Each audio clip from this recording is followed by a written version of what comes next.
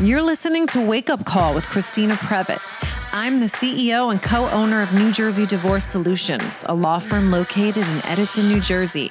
I've been practicing exclusively divorce and family law for the past 16 years. Everyone has a story. I interview them. Wake Up Call is an opportunity for you to hear inspiring stories from people who are making hard decisions, overcoming their fears, and living their most authentic life. Hey, everybody. You are listening to Wake Up Call, the podcast. I'm your host, Christina Previtt, and this is another edition of the #FemDoctor series. And joining me today is Dr. Kaveri Karhade, MD. She's a dermatologist in the San Francisco Bay Area, specializing in laser, cosmetic, and medical skin care. Welcome, doctor. Thank you so much for having me. I'm really excited to be here. Thank you so much for joining me today. I can't wait to talk to you about your specialty. It's one of my favorite subjects. Before we get into all of that, because I have a tendency sometimes to get sidetracked when we really get into your specialty, I want to know, did you always want to be a doctor? That is a great question. And the answer is no. I have a lot of different interests. And when I was younger, I explored a lot of different things. So I studied chemistry in undergrad, and I also studied, my major was called comparative culture and politics, which is basically anthropology.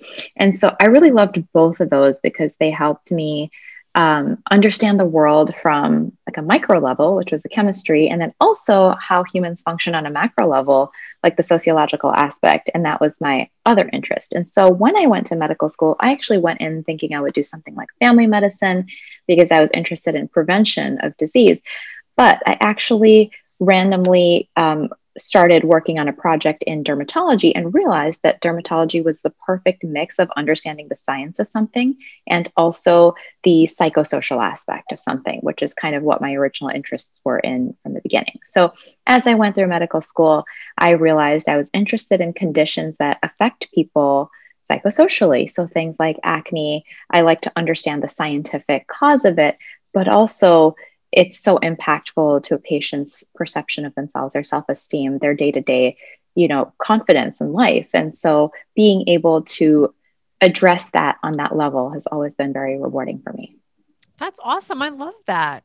You said something interesting, though. You said you wanted to focus on preventive medicine. And something that I've heard a lot of the fem doctors say is that in medical school, you're so focused on treating diseases and not necessarily prevention. So would you agree with that? I would absolutely agree with that. So then how did it kind of evolve then that you sounds like you maybe were ahead of the curve, where you were actually like, how do we prevent this stuff? Yeah. And I love that question because I'm so passionate about it, because in allopathic medicine, which is the type of medicine that is practiced in much of, Europe and the United States, the focus really is on treatment. And so in medical school, we kind of go over some aspects of prevention a little bit, but the focus is really on procedures and medications to treat disease. There's definitely a role for that. Absolutely, things like uh, conditions requiring surgery or certain types of medical conditions, skin or otherwise, require medications for treatment. But there's also a role for prevention for a lot of diseases that are stress related, that are diet and lifestyle related. And so I'm Indian, and my background is spending a lot of time in India. I've developed an interest in Ayurvedic medicine, which is an Indian traditional type of medicine. And their focus is largely prevention. So I think that's where my interest in prevention came about, because to me, it seemed like if you can prevent something like hypertension or diabetes in the first place, then why wait until you have it to treat it? Right.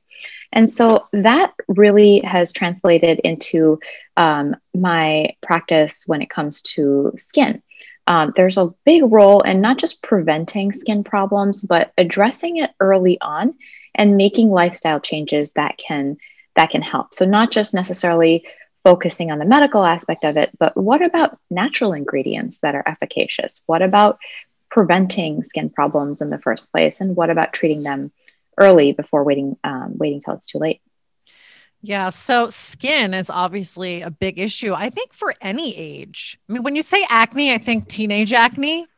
I think there's more to it than that. I'll let you speak Absolutely. to that. But there's also, in terms of anti-aging, I'm 45. I'm going to be 46 on Sunday.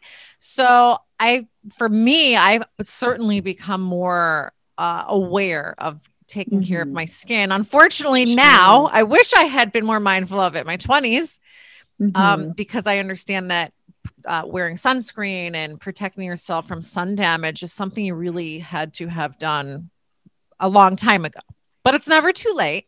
It's never too late. So maybe could you give us some perspective on skincare and sort of how that evolves over the span of one's life? Absolutely. So this is a topic that I get asked about a lot. People ask me, what's the right age to start a retinoid? When should they start getting Botox? Is it too early to consider those things? Or if you've never worn sunscreen, is it too late to start?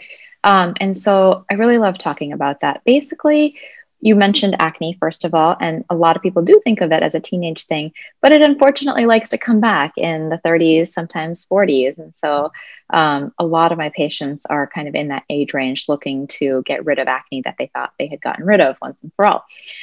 So the focus and everybody's a little bit different, but the general guidelines I like to follow are in a person's 20s, you're youthful, skin's great. You don't really need to consider a lot of cosmetic procedures or anything like that. But preventative skincare is a good idea. So a good general basic skincare routine I like to recommend is a sunscreen in the morning, SPF 30 or greater, and consider using a retinoid at night. So a retinol, which you can get over the counter, a prescription strength retinoid, one of which is available over the counter called adapalene, or even a prescription strength retinoid from your dermatologist.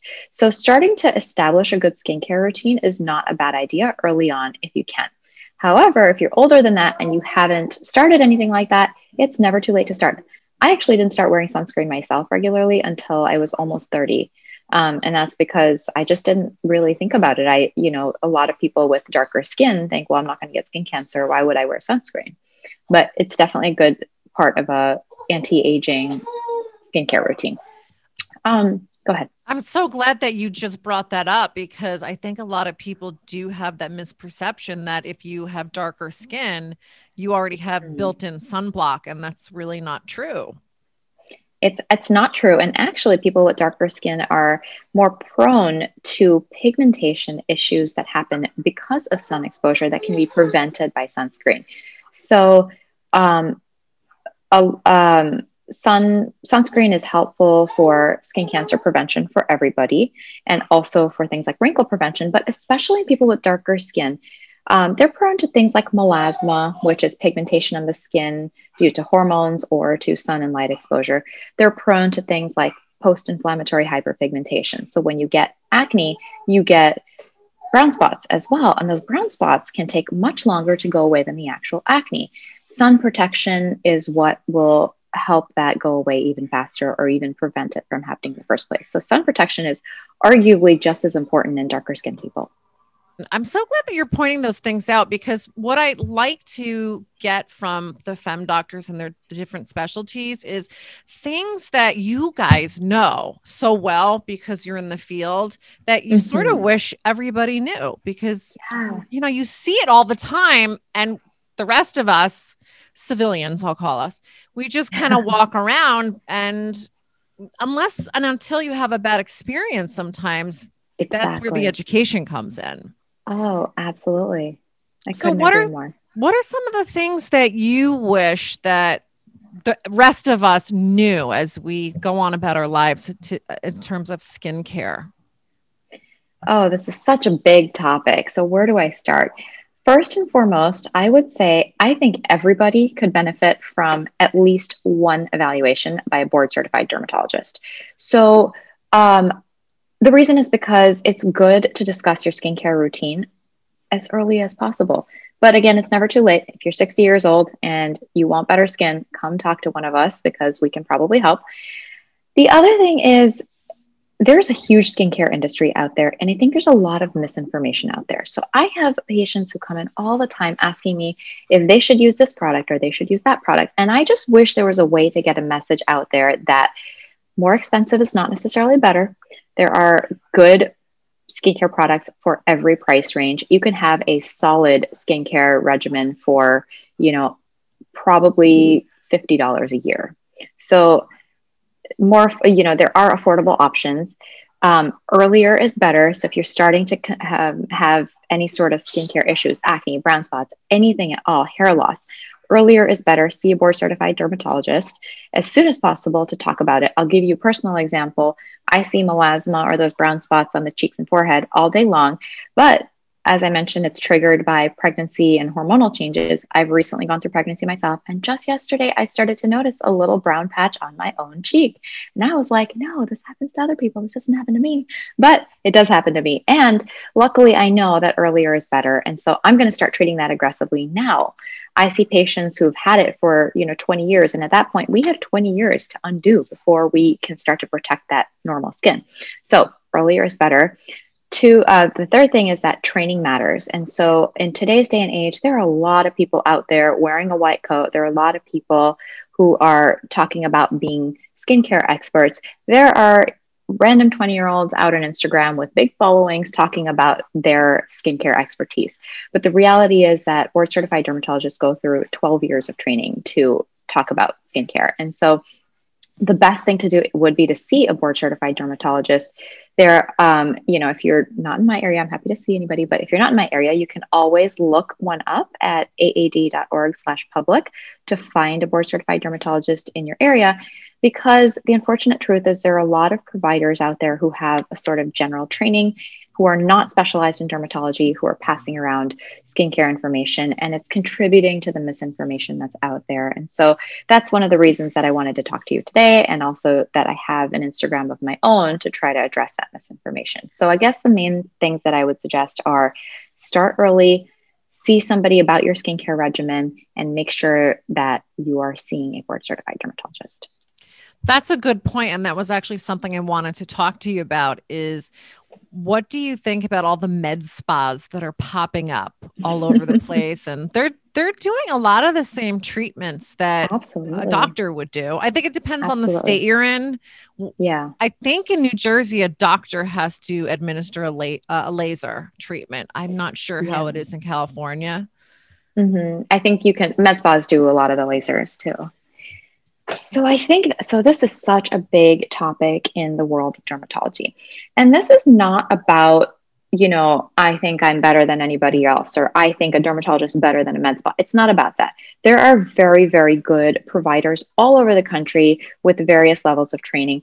What it's really about is safety for the patients. So what the patients that I see in my clinic as a doctor are the patients who come with having side effects from going to things like med spas.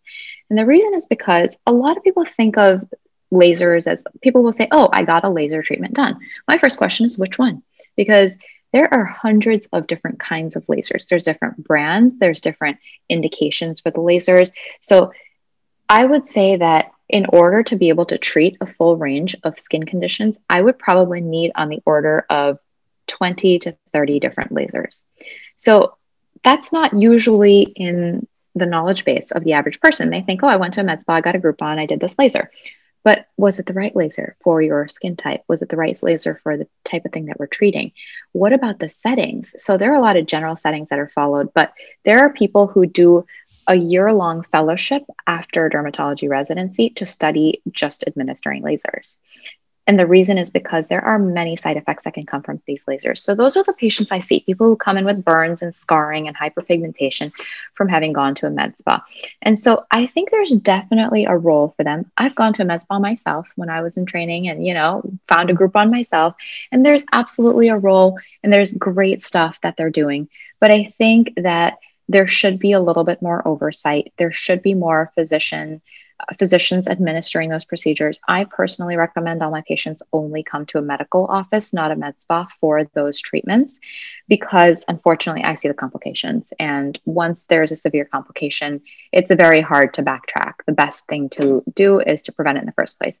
The other problem is when patients come to me, they're a little bit afraid to pursue one of these laser treatments because they say things like, oh, I was looking online and so got this like huge burn on their cheek. And I'm like, I've never had a patient have a burn. I've never had a patient get scarring from laser, but it's because I've been trained in how to use them appropriately. So those are preventable complications. And so because of all of that, um, we do have data in the medical research showing that significantly higher number of complications come out of med spas than doctors' offices. And so I almost hate talking about this because I don't like trying to be like, it's, come to me, I'm better. But really, it's just about patient safety. And you want to be informed. You want to know which laser is being used on you. You want to know who is administering the laser. You want to know what their training is like. Yeah, I just saw something on Instagram, because Instagram is probably the biggest forum right now for people to even get all this information. Yeah, And you get absolutely. bombarded with it. Yes, you And do. everybody on Instagram looks like they know what they're doing. So, Exactly. you can go to this med spa, get a laser treatment, not really knowing that they really don't know what they're doing. They're not being supervised by a physician. And once that happens, it's really too late. Then you're finding the dermatologist to fix it. Exactly. You're right. Exactly. So, I mean, I don't want to get too in the weeds with the med spas, but they have estheticians, right? Yes. Do you have estheticians in your office who do some of the procedures? We do. So we have estheticians who do a lot of procedures like acne extractions, facials, and I love that. I think there's definitely a role for that because a lot of these procedures too are um, getting not just about changing the way your skin looks, but it's also about the experience and the way that it feels, right? So I have a lot of patients who I send regularly to our esthetician to get things like mild chemical peels, facials, and extractions. So I like to think we're all a team. There are a lot of people who work in the skincare space and who contribute a different aspect of the skincare. So I host a lot of chats on Clubhouse about this, and it's really great because we'll have a dermatologist, an esthetician, a cosmetic chemist all in the same room, and we're all talking about different aspects of the same thing with ultimately the same goal to get people better skin. So I really love that they offer services that complement what a dermatologist is able to do. Now, there are things like talk about chemical peels. It's the same thing as lasers. There are many, many different kinds. There's different depths. There's different indications. And so chemical peel is not just one thing. So there are some types of chemical peels that I have my esthetician perform. There are many chemical peels that I do myself. And so there is some overlap and there's some area where we say, okay, this is better for a doctor to do. This is better for an esthetician to do. There's a lot of knowledge that a lot of estheticians have that's much beyond what a doctor would be able to have, such as recommending skincare products to use. A lot of estheticians are more well versed in the different brands that are out there, the different ingredients that you can find in various creams, lotions, serums over the counter. And so there's definitely a role. I think that estheticians can be a great asset to a dermatology practice.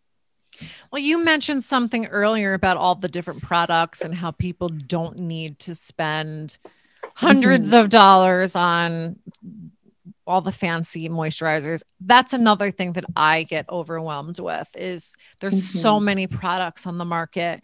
Some of them are extremely expensive. One that comes to mind is La Mer. I've heard Jennifer Lopez uses this. It's really meant for your face, and she will get the kind for your face and use it on her entire body. So she is spending thousands. She's J-Lo. She can do that. Yeah, right. Well, she can, but most of us cannot spend thousands of dollars on La Mer products to use on our body, but it sounds like maybe it's not really necessary anyway. So how can we determine what we really need? Are there certain products that you like that you would be comfortable promoting here? Absolutely. And none of this is sponsored. This is just my personal preferences in terms of product. So there is definitely a category of people who love to use those higher end luxury products like La Mer. But it's not just about the ingredients for La Mer. It's about the user experience. It's about the feeling that you have when you're using that product. It's about their packaging. It's about where you purchased it. You can buy your La Mer at Bergdorf. So there are a lot of things around that people are willing to pay that kind of price point for. So just to give your listeners a sense of it, it's around $170 for a standard size moisturizer. Now, yes, La Mer is great. It's beautiful. It feels good. It smells good. Everything about the experience is great. But do you really need it? And the answer is absolutely no. So there are a lot of great moisturizers out there. If you're looking for a moisturizer for the purpose of just hydrating your skin, acting as an emollient for the skin, you can find great products for under $10. Some brands that I recommend all the time for my patients are CeraVe, Neutrogena, La Roche-Posay, Cetaphil. Those are all great brands. Then you get into the higher category than that, where you can also get a good user experience, but not break the bank. And those are brands like Apion's and Sente Skincare. So there are brands of moisturizers and other creams over the counter that are beneficial at literally every single price point. There are newer brands coming out like The Ordinary and the Inkey List that even offer active ingredients at particularly low price points, like The Ordinary's azelaic acid, which is I think $7 at Ulta Beauty. And so you can find efficacious things over the counter for at very affordable price points. I personally have in the past used even drugstore brand body moisturizers for my face. It matters that little. Oh, really? Well, that's Yeah, good to know. I'm very glad to hear that. I'm sure that my listeners will be glad to hear that too, because it can become very costly, especially as you start adding Botox and fillers and exactly. lasers and everything to your repertoire. Well, mentioning moisturizers, I think that it's possible to find the affordable options, but there are aspects of a good skincare routine that I do think it's worth spending some money on, like your retinoid or maybe a vitamin C serum. So happy to get into that more if you'd like. But basically, I say it's about optimizing where you're spending your money. And so focusing on things like procedures and maybe a retinoid, and then saving money when it comes to moisturizers and cleansers is the way to go. I would like to hear that. I would like to hear where we should prioritize, in your opinion. Perfect. So I think trying to use a good topical retinoid is a good idea. So over the counter, you can get retinols, which are by nature not as strong as a retinoid. That just has to do with the chemistry of the molecule. But retinols are available over the counter. There's one retinoid available over the counter called adapalene, and it's an acne medication. And so it's not marketed as an anti-wrinkle or an anti-aging product, but it is the strongest retinoid available over the counter. So looking for a product that's got adapalene in it, there's a couple different brands that make it: Proactive, Acne Free, Differin, and La Roche-Posay. You can find all of those on Amazon. It's like $35 for 3 months supply, and it's literally the strongest thing you can get over the counter. So I think a lot of people don't know that. I Um, didn't know that. there you go. So you should try that out. Even better than that, you could talk to a board certified dermatologist about getting a prescription retinoid, and that's going to be even stronger. Now, there's some side effects that retinoids have, like it can dry and irritate the skin a little bit. And so it's a good idea to talk to your dermatologist before foraying into the prescription strength stuff. But at least the adapalene is the best thing you can get over the counter. That is worth spending money on. Another thing is a vitamin C serum. So there are many different vitamin C serums out there. Some of my favorites are the SkinCeuticals, CE Ferulic, Silymarin CF, which is their newest product, and Floritin CF. Those are at a high price point. They're at $170. But the reason they're that pricey are because vitamin C is a unstable molecule. And so they have patented the formula to keep it shelf stable for a year. Every other vitamin C serum out there has is a little bit unstable, so you have to replace it every couple of months. So other brands like L'Oreal and Obagi have really good vitamin C serums too, but the issue is you have to replace them every couple of months, whereas the SkinCeuticals one you can hang on to for a year. So when it comes to vitamin C, I do recommend spending money. So the Ordinary brand also makes an ascorbic acid, which is also vitamin C. You can buy that for $10. That one I don't recommend because that's not where you want to save your money. Vitamin C is unstable. You got to go for one that's been proven to be a little bit more stable. So the drunk elephant vitamin C that I've had in my medicine cabinet for a year Time probably for a new isn't one. doing anything. Time for a new one. It was a bit expensive. Well, that's the marketing of Drunk Elephant. That's a bummer. I guess I'll throw that out. What do you think of Drunk Elephant in general? I don't want this to turn into a brand bashing segment, Yeah, but I've I got know their exactly. products. I love the branding and the packaging on Drunk Elephant. I think it's so cute and it's so much fun. So I have a lot of patients who have like a full line of Drunk Elephant products. I think they have good products, but again, what I'll say is any retinol you can get over the counter, for example, like the retinol by Drunk Elephant, is not going to be as strong as retinoid. And so the, $35 3-month supply of Differin gel or Effaclar Adapalene gel by La Roche-Posay that you can get on Amazon is going to work better than Drunk Elephant's retinol.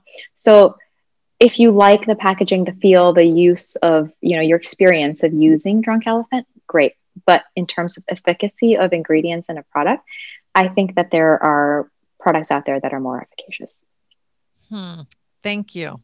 Good tip. Do you have a line of Drunk Elephant products sitting on your shelf? I have the vitamin C and I have a moisturizer that has peptides, and I have the Protini. Oh, yes, that one. I did feel like that moisturized my skin really well, especially in the winter. Mm-hmm. What do you think about that product? I like it. I think it's a great product. Personally, I'm also fine with CeraVe from CVS, but I think that there is absolutely a role for that. And if you like it, you like it. So I like it, but it's really expensive and it doesn't last long. There's not much in it. Yeah. And it's one of those bottles where you kind of you push down on it and it pushes the product up. So you never know when it's about to run out. So you could be using it one day and that's it. It's gone. And I guess you have to keep extras in the house. So that's my one complaint about it. Well, what you could do, and if any of your listeners are interested, if you go to shopmyshelf.com, it's a website where a lot of skincare experts, mostly plastic surgeons and dermatologists, have posted their shelves or their list and all the different categories of recommended moisturizers and sunscreens and the like. So you can look my profile up over there, look up Kaveri Karhade, and you can find the moisturizers, the sunscreens, the hyaluronic acid serums, and so on and so forth that I like to recommend. And you can also peruse the shelves of other dermatologists and plastic surgeons. So that's one way to get some good brand recommendations. I don't think you'll find Drunk Elephant on many of them, but there are a lot of really good brands out there, and Drunk Elephant is one that if you like it, you like it, but you also don't have to spend quite that much. Well, thank you. I am going to check that out. What do you think about all the magazines like Allure? They have a lot of recommendations and ratings of the skincare products. And I really never know whether to trust them because I don't know if it's advertising or not. Oh, that is a good question.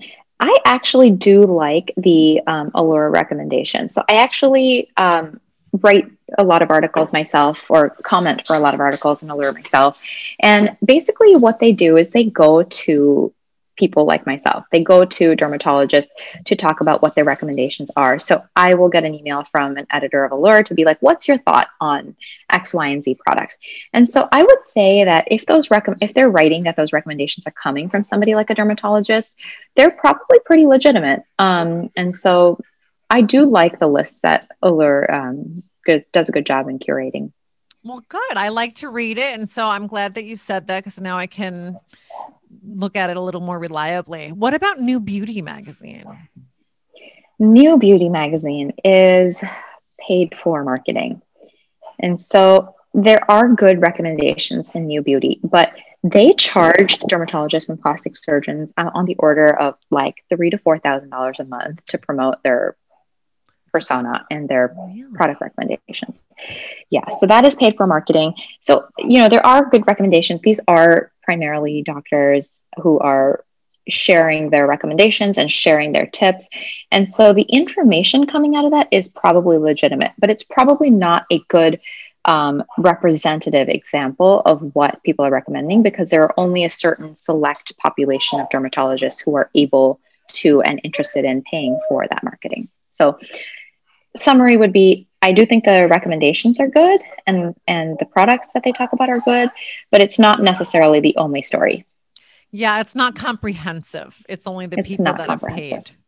Yeah. Okay, well, that's good to know. It's still fun to read, but I will keep that in mind when I'm reading it. So you've said a lot about retinol and retinoids. What exactly are they doing for our skin?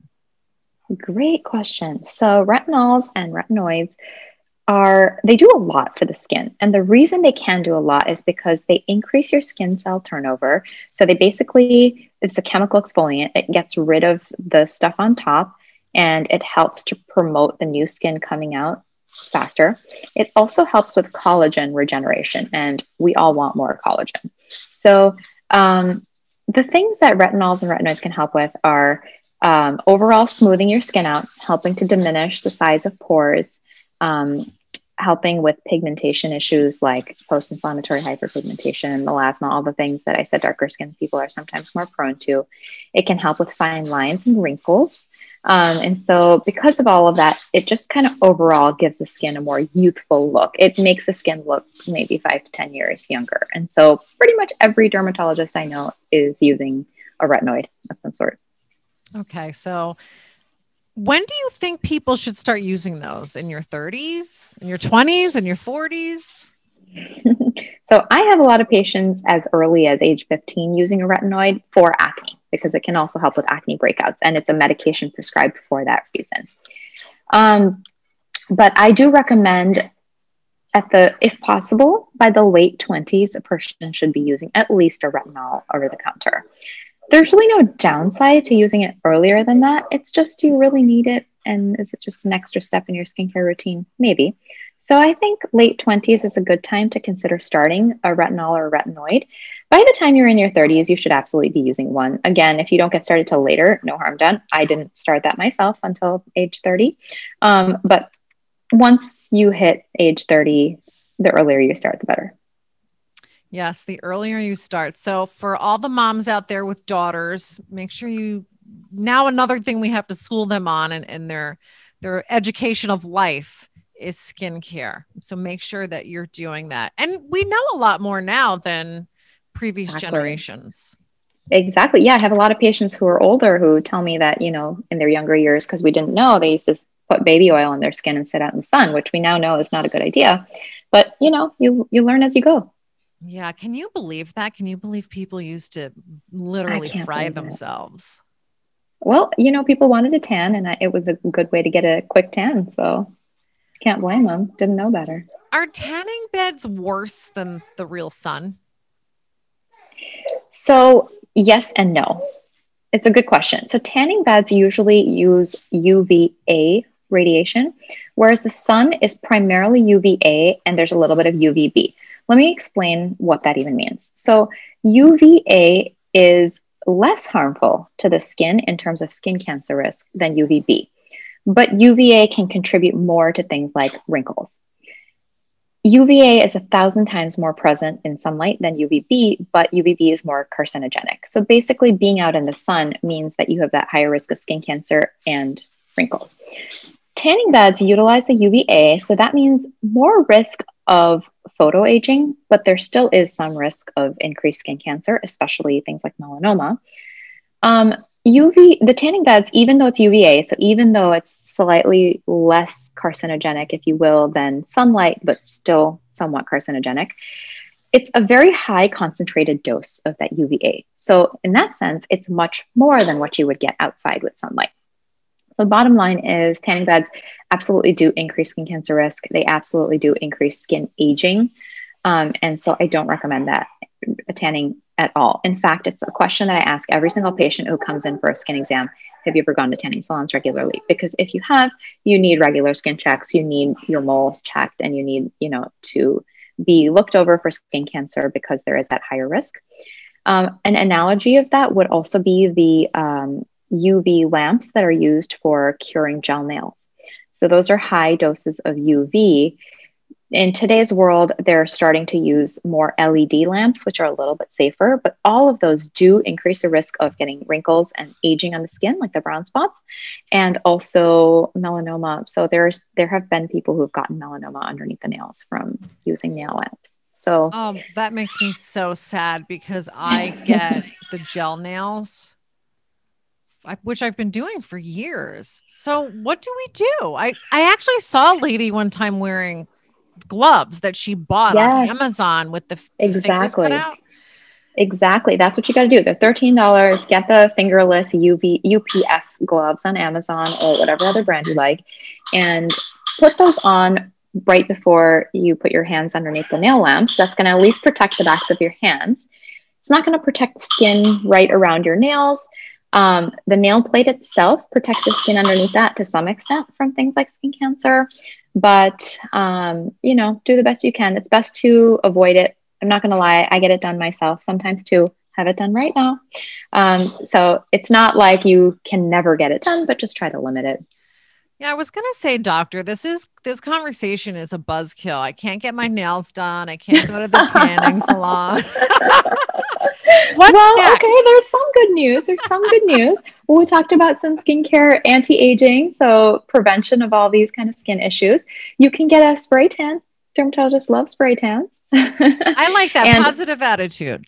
exactly. And Yeah. pale skin is in these days, by the way. When I have patients who, are of a Caucasian background but come in darker than myself, I'm judging you. I'm like, you know what? You shouldn't be this tan. Yeah. Well, I'm in New Jersey and it's the winter and I Yeah, have yeah. no tan whatsoever. Pale skin is in. Your skin looks beautiful. Well, thank you. Thank you. Well, actually, now that you mention, I try to keep up with the skincare regimen. I Hmm. get a little overwhelmed with what to do. Which Hmm. thank you for shedding some light on some of those things. Try to keep up with the sunscreen, which I do use every day, but I'll be honest, I put a tinted moisturizer on in the morning and then Hmm. that's it. I don't think about it the rest of the day. Is this something that we need to reapply throughout the day? Good question. So, I know the bottle always says reapply sunscreen every hour and a half, 2 hours, which is just frankly not feasible for most people. What I would say is make sure to reapply if you're going to be out and about in the sun.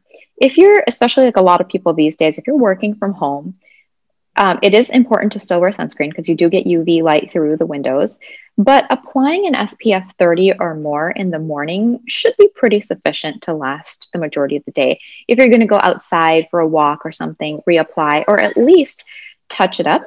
Now, a lot of people wear makeup, and that can make sunscreen reapplication really difficult. So, things that I like to recommend are adding a sunscreen powder as a touch up or a sunscreen spray.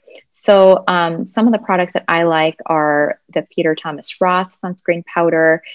Color Science makes a sunscreen powder that's tinted, so that can kind of go on kind of like a foundation touch up.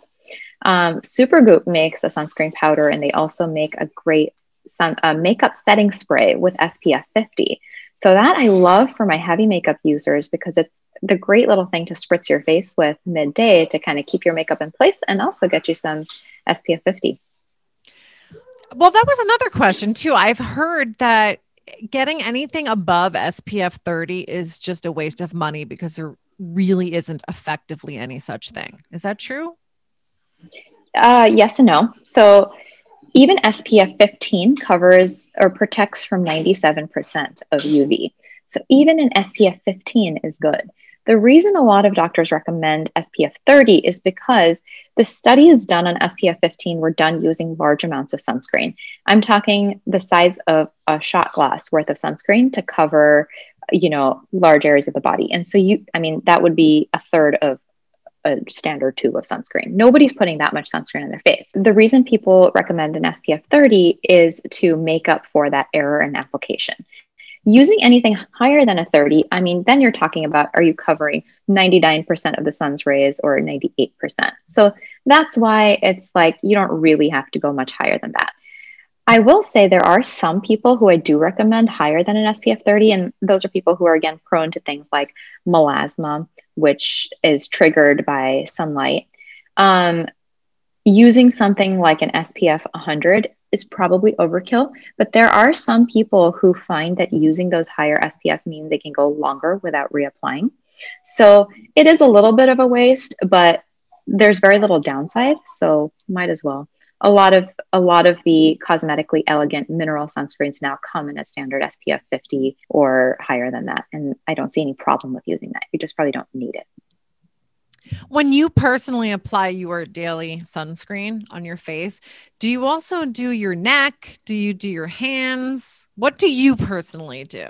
That's a good question, and I'm human too. I need to be better at it, but I do my face, and then I kind of drag whatever remaining product is left onto my neck, try to cover my chest. If I'm going to be going outside, I absolutely make sure to cover my chest because the chest is an area that gets highly sun damaged quickly.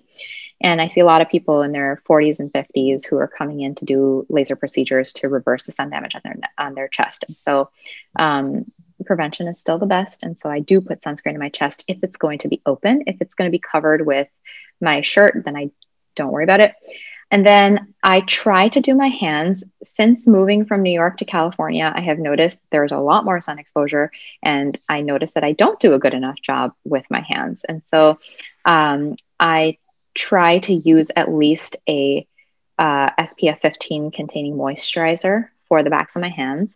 I also sometimes, if I'm going to be driving, this may sound a little extra, but I use UPF 50 gloves. So I wear driving gloves, I guess.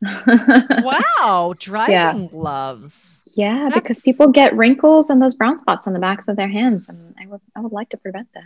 Yeah, well, we spend so much time thinking about our faces and trying to keep our faces looking young that we sort of forget about the rest of our bodies. We do, but they're important too. And, and the other thing is people get skin cancers on their hands. So not to be a downer yet again in this conversation, but I have seen skin cancers, right over the knuckle, for example, which how do you get rid of that? I mean, cutting that out, you can imagine is a nightmare. So I just throw in a little sunscreen. At least put the rest of the sunscreen from putting it on your face. At least then just kind of swipe it on your hands. Right? Yeah. And, I think we've all experienced where in the summertime, especially, at least I've experienced this, my left hand will be a little more tan than the right from driving. That is such an interesting observation. Most people don't observe that, but we see more sun damage and more skin cancer on the left side of the face, the left arm, the left hand because of driving. And interestingly enough, it's the opposite. It's on the right side and in the United Kingdom and other places where people drive on the right. Yeah, well, that makes total sense. And I was actually really surprised. It was interesting that I learned at some point in time, I forget where it was, maybe it was Seattle, where it rains a lot.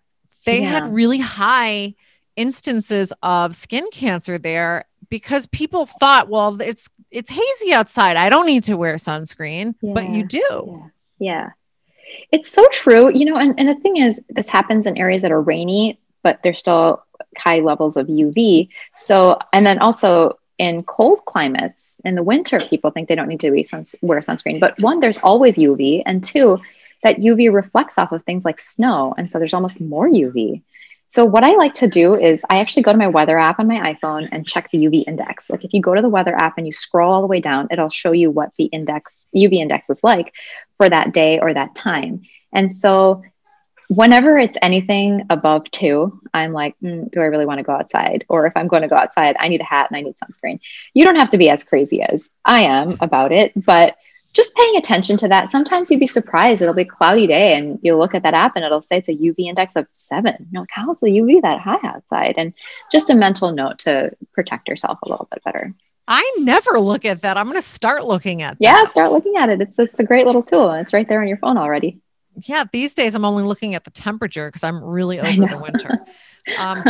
But you're in the Bay Area. It's not it's not hot there. You're not in Southern California.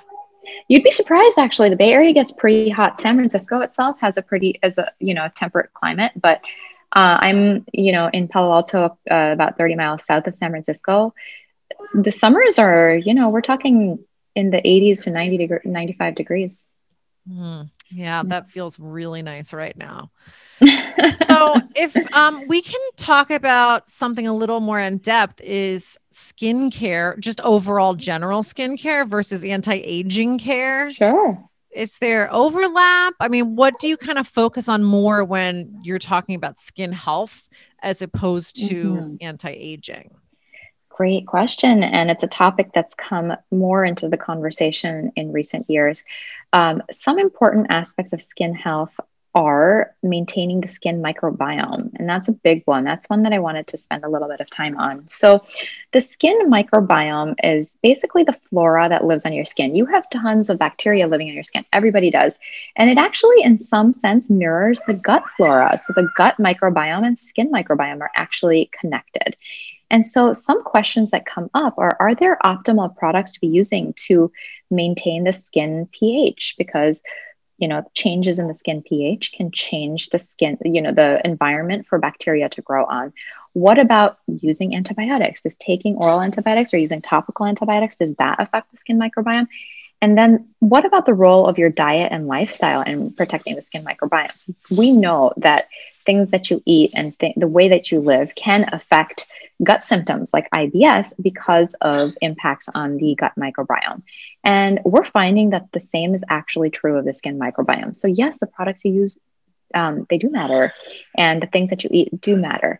Now, I don't mean that to sound like a downer. It's actually a positive thing. It means that by modifying diet and lifestyle, we can actually get better skin. And we know that because it has a lot to do with your skin microbiome. So some things to do for maintaining skin at optimal health and optimal pH and optimal microbiome are drinking lots of water, pursuing a healthy diet. So a lot of my patients for acne come in saying, I cut sugar out. And we do know that sugar in and of itself doesn't cause acne.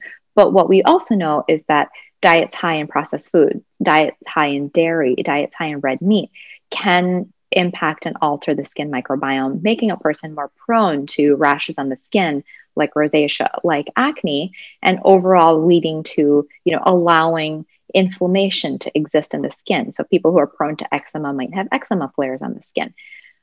Focusing on that healthy diet is key in helping to maintain healthy skin as well. So all of that is not hocus pocus. It's not some sort of, my grandmother said you have to drink 8 glasses of water a day or eat fruits and vegetables to have good skin. There is some truth to that. Well, I have spent a lot of time talking about the gut microbiome. I have not heard of the skin microbiome. I didn't know that was a thing. It is. So, but I have heard how diet and specifically sugar and inflammation affects your gut microbiome and so many other things. It seems like that seems like such a huge piece of the key to just overall health and wellness. And now you're saying with skincare too. But when you say healthy diet, well, that means different things to different people. There's so many different diets, everyone's now doing intermittent fasting, and there's paleo and there's keto and there's plant-based and vegan, which are 2 different things. And you touched a little bit on what that is, but do you feel like a plant-based diet is necessary? Are you plant-based?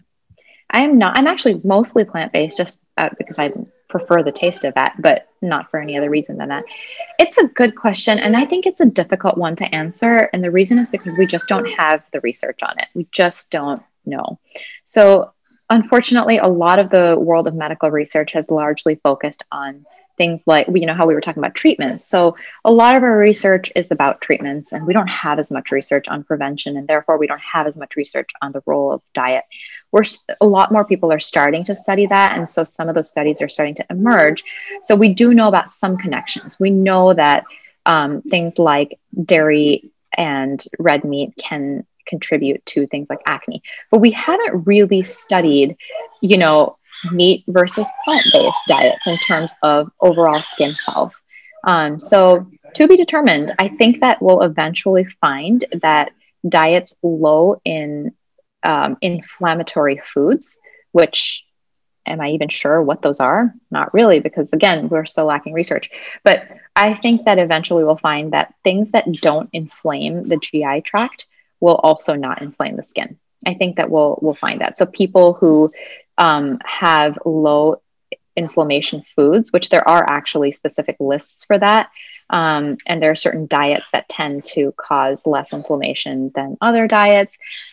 Again, still need to find out more about what that is, how to define that. But I think eventually we'll find out that plant-based diets may lead to improved skin. Well, eat your vegetables. Eat your vegetables. Exactly. I like vegetables, but there's no downsides to it. So yeah, unfortunately, I like pizza too. You and me both. So I know that there, at least I see that there's some overlap between what a dermatologist will do and what a plastic surgeon will do. Like Mhm. you do Botox and fillers, right? Absolutely. When do you think that it's time for someone, or maybe more appropriate for someone, to see a board certified plastic surgeon as opposed to a dermatologist? That is a great question. And there's no official answer to that. There is overlap in what we do. Plastic surgeons focus more on the surgical aspect, but they also offer non surgical options like fillers and Botox.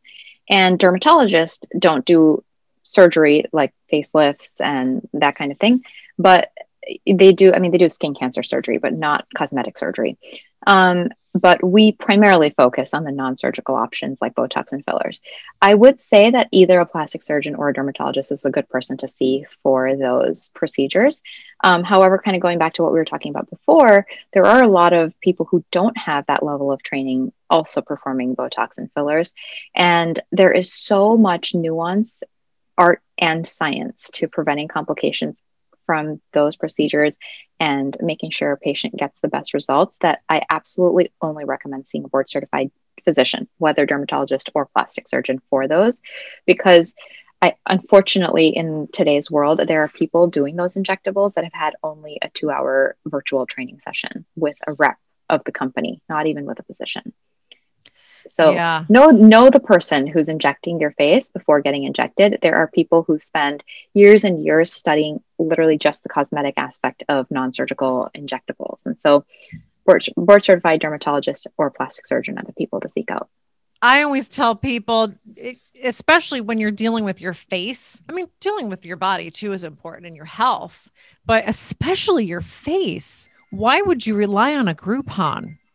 That's not the place to bargain shop. Exactly. I mean, I feel the same way. And the thing is, I get it. I get it. These procedures can be expensive, right? And the reason they're expensive is because the products themselves are sold at very high prices to practices themselves. I mean, a physician has to pay, I think Allergan charges a physician like $300 or $400 for one syringe of filler. 1 milliliter of filler costs that much. And it's just because there are only a few companies making it. So it's just the unfortunate reality of the cosmetic market. But not everybody's got that kind of money to put into injectables.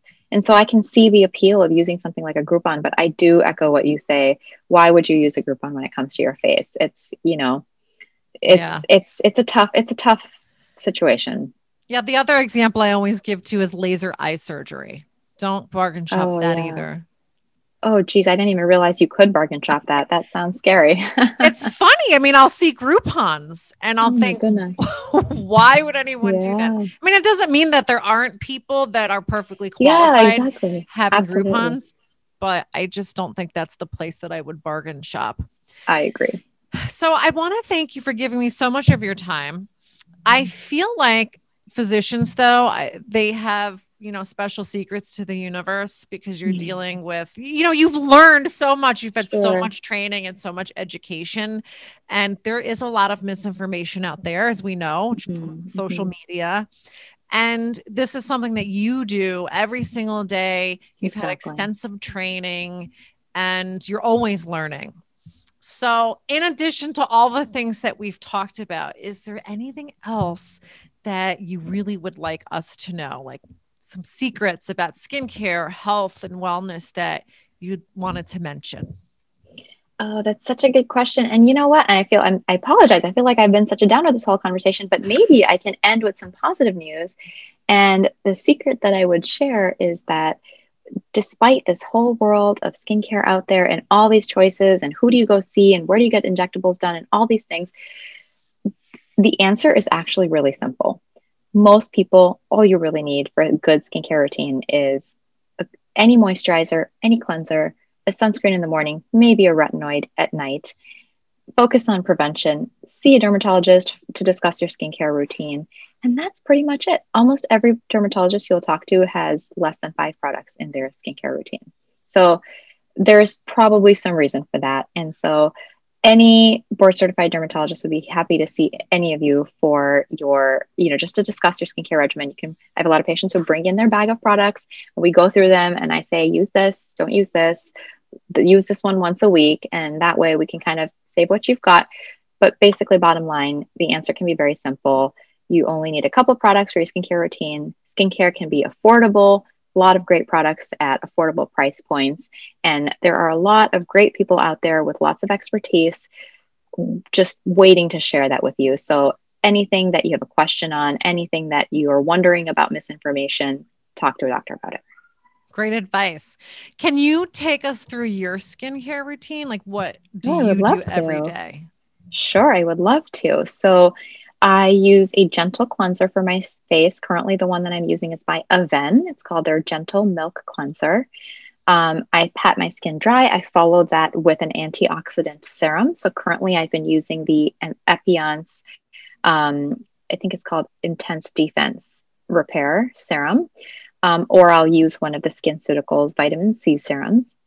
I let that sit in for a little bit, and then I follow that up with a sunscreen. So my current favorite sunscreen is by Skin Better. It's their Sun Better Tone Smart sunscreen lotion. It is so great because it's so cosmetically elegant. It's a mineral sunscreen, so it just sits on top of your skin, so no chemicals. And it's got a little tint to it, and so it kind of just looks like a little sheen of makeup without really going too far in the makeup. And that's all I use in the morning. So just the cleanser, the antioxidant serum, and sunscreen. And then at night, I use a micellar water to take any makeup off. And then I apply a prescription strength compounded topical retinoid that's got some niacinamide and hyaluronic acid in it to help deal with the side effects of retinoids. And so it doesn't dry my skin out too much. And then sometimes I'll use a moisturizer if my skin is feeling dry. Sometimes I'll just stick with that. And that's it. Do you use the retinoid every day? I try to. I skip some days because it does dry my skin out a little, or because I forget and life gets busy. But I try to do it at least 4 or 5 times a week.